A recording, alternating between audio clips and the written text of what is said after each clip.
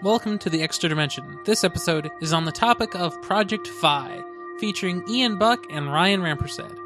Find the show notes for this episode of the Extra Dimension at thenexus.tv/TED4. All right, so Google Fi is not a Wi-Fi thing, not exactly. It's a mobile network thing where Google is offering, so you are Google's customer, you pay them, and then they get you access to Sprint and T-Mobile's mobile networks. And it will just pick whichever tower has the better signal in a given area, or it will choose Wi-Fi, if that's better. Right. And that's both like home networks that you have, because it's your home network. Mm-hmm. But it also gives you access, I believe, to a bunch of like wireless networks that are all over the place that are partnered with them, kind of thing. I have no idea what kind of coverage those Wi-Fi networks have, because I don't know who their partners are and stuff. And I've never been part of something like that, because I know Comcast has a similar thing where they try to get you access to a bunch of wireless networks around the country. But yeah. I mean, the real draw here is having access to two different mobile networks that you can, that you don't even need to worry about which one you're on. Is that the real draw? Yes. Well, that and the price. Oh, is that the draw? Well, not for us, because we're pro users and we know that, we're pretty assured that we have the best price on the market. Right. But for what we do, the $30 plan on T-Mobile is amazing. Mm-hmm. But even me knowing that there was a $30 tier on T-Mobile, I literally had to ask you for a link for it because you cannot find it from T-Mobile's and it's even website. More difficult now. Yeah, of course. They've hidden it further, and you can only get it in store at Walmart's. If you go to, that's funny. If you go to a T-Mobile store, they say, "Nope, can't help you." Mm-hmm. Yeah, so it's not convenient. It's like, here, let me give you $32 a month. Like, just please let me. It's like they don't want people to go and give them the least money possible to get the most bang for their buck. Right. Oh, well. So with that plan, what you get is 100 minutes of talking, unlimited texting, and then you get allegedly unlimited, but really 5 gigabytes. With a soft cap at 5 gigabytes. Yeah, because otherwise it throttles you to oblivion. Yeah. Yeah. I didn't care about that for most of the time that I've had my phone because I've never been throttled because I've never gotten that high. Yeah. Yeah, and for me, being in Morris, I had 2G speeds all the time anyway. Right. So yeah. So Google Fi is different. It is very different. You don't have this throttling issue, right? Right. Well, yeah. So let's talk about the plan, I guess. Yeah, I think that would be a good place to start. Yeah. So it is unlimited data, right? Mm-hmm. So, but there's a portion of your bill that is for the data, and there's a portion that's just for the service itself. So, every single month, you pay $20 minimum, basically. And that would be like for phone and texting. Yep. You can think of it like that. And then for the data, you're paying $10 per gigabyte that you use.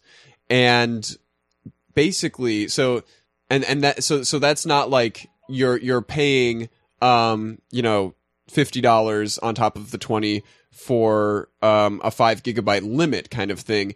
It's you choose what limit, what the upper bound of what you want for a month, and then any difference that you get that money back, credited right? To the next month, right? Yep, I believe so. Yeah. So it is unlimited, and I think you can actually go over what you've set your limit to be, and it'll just bill you a little bit more the next month, kind of thing. Right. But I'm actually not completely sure about that. And so yeah, it's unlimited, but the price scales with how much data you use. So when you sign up, all you need to do is set your data budget. That's their max thing. Yep. Use less and you get your credits back. Each megabyte of unused data is 1 cent of credit. That's so funny. Need more, and you can keep getting full speed at the same rate, $10 per gigabyte. So if you go over, it's $10 per gigabyte. If you don't go over and you use less than your allotment, you get credited 1 cent per megabyte. Yeah. So yeah, I guess that makes sense. No matter whether you're $10 going above or below, it's still $10 per gigabyte. Somewhat reasonable. Yeah. I mean, like, it's not like the price changes when you go over. Mm-hmm. Yeah. So I was actually curious to go and calculate out what my typical monthly usage is, and compare, the $30 that I'm paying on T-Mobile to how much I would typically be paying on Google Fi. Mm-hmm. Unfortunately, I can't do that because I haven't spent any consistent months in the Twin Cities the way that I will be going forward in my life. Right. So how about you, Ryan? How much data do you use in a typical data cycle? I'm going to say between maybe 2 gigs and a half. 2 gigs and a half? Yeah. Okay. So let's set your data plan at 3 gigabytes just to be safe, and then your actual data usage will be 2.5. Yeah. So you'd be spending $45 a month on data. That's gonna be significantly more than $30, like, it is. very, very quickly. Now, on the other hand, if I was calling people a lot, it would be nice to be able to just make those unlimited calls and not care. Right. Yeah. So do you? Okay. I don't call people. You don't call people. But if you were to do that, you would be using your minutes, right? Right. Exactly. Because when I call people, which is actually a bit more often now. Well, more often it's my family calling me. But so I use a Google Voice number already. Right. And so that goes over my data, whether I'm on a Wi-Fi hotspot or over mobile data. And I mean, the amount of mobile data that uses up is like nothing. Right. It's a pittance. So it's not going to make a difference in the overall scheme of how much data I'm using. Basically it's only Feedly and YouTube that matter. Right. lots of that. I use a lot of Reddit these days, but yeah. There you go. Wait, is there actually a Reddit app, or are you in Chrome? No. I use Reddit. Okay. App. Yeah, client. Yep. Gotcha. So who's this for then? If it's not for people who are power users, who's it for? Well, so that's the funny thing. It can't really be for normal people. Only power users are going to be able to take advantage of this because it's only available on one phone, the Nexus 6. Yeah. So, I mean, even if it came out that I would be paying less on Google Fi than on T-Mobile, I wouldn't be able to do it because I don't have the capability for that. So, presumably, this Nexus 6 lock-in is just kind of like an interlude to their more prosperous announcement with their Next phone. That's the only thing you can assume, because otherwise it's a dead end. Like, what are they going to do? Right, yeah, I would assume that all Nexus phones going forward are going to have fiable. Fiable. I like it. And I mean, I'm hoping that they're going to push whatever standards go into making this fiable. Onto other manufacturers' phones that run Android. I don't know if it's anything special in the hardware. I really doubt that it is. They claim that like they have the particular radio in the Nexus 6 that can scan 2 mobile networks at the same time. It's MIMO, but for a phone. What's MIMO? So it's multiple input output. Okay. So when you have a router, one of those things that give you internet wirelessly. Yep. You know about those? Oh yeah, I've heard of those. Good. I think you might need to get a new one. Yeah, I do. So when you get one of those, and you might see some that have multiple antennas. So usually it's you either have 1 antenna or 2 antennas or 3 antennas, but these days you can get devices with pairs of antennas. And so each pair is an input-output pair. So those antennas can directionally change what its pattern is based on the client's in that direction. Okay. And you can also dedicate those antennas for a client in particular if you want. So it's kind of similar to that probably. You're processing multiple streams of connections simultaneously. Yeah. So that's what they claim on their page. Everybody buys the radios from the Qualcomm, and the Qualcomm sucks, as you know. So I'm sure lots of phones have it. Stand by for 20 minutes of Qualcomm rant. Nope. Okay, good. 808 is better. 808?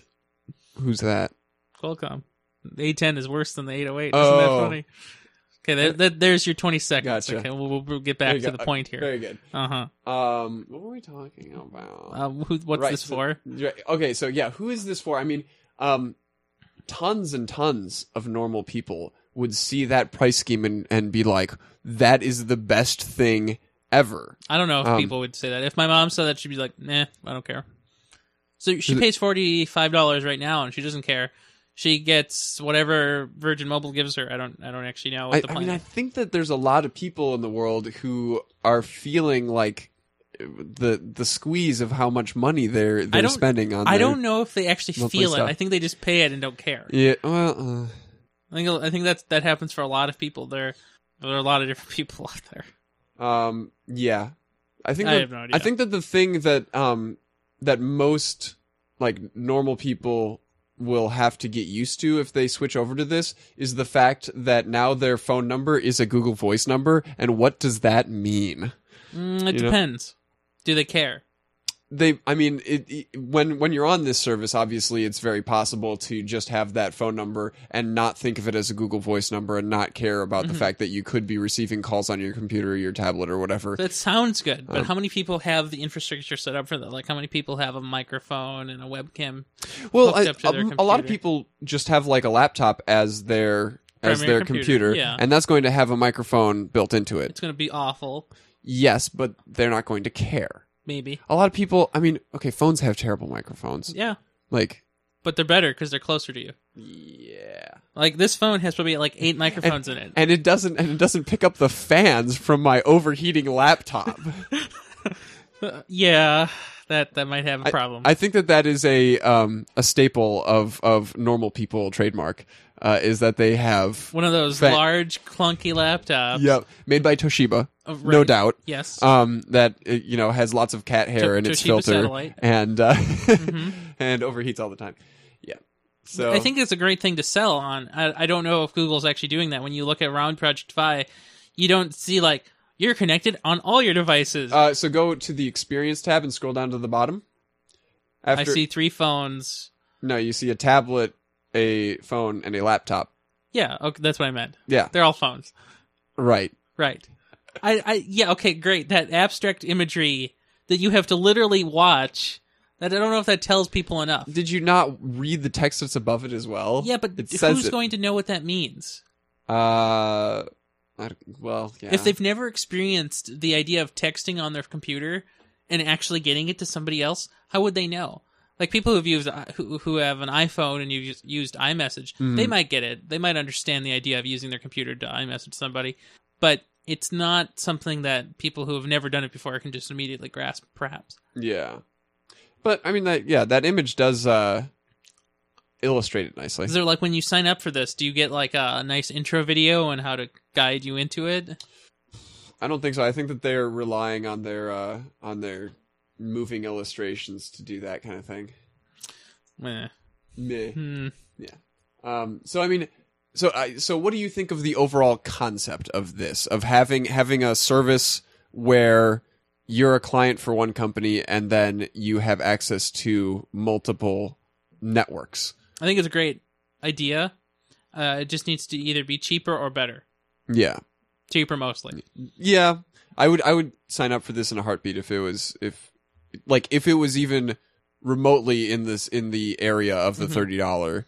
Like, I'm sure Google knows the demographics of people who buy their Nexus devices. Mm-hmm. I'm sure an overwhelming number of people in the U.S. who've bought the Nexus 6 are on that $30 plan. And I have no doubt that Google can't run a survey in 4 minutes and give me 25 cents of Google rewards credit to find out. I feel like they know people don't care about minutes, that they would prefer just a cheaper data plan. Mm-hmm. And almost unlimited at that.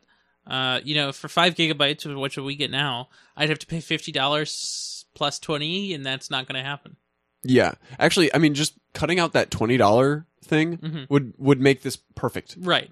Mm-hmm. Well, not perfect, because it still isn't a, I'm paying a certain amount of money for unlimited, because I prefer that, because, no matter how cheap the per megabyte cost is, I'm still going to be thinking about, like, okay, I'm using my mobile data right now. this is going to cost me a little bit more money. So Right. I'm going to actively Not kind do of it. try to avoid, like, try to seek out The Wi-Fi. hotspots. Yeah. What a contradictory place for Google to be in. Like, we want you to use your data to search, but we can't force you to do that because then you're going to have to pay more, and we know you don't want to. Mm-hmm. Mm-hmm.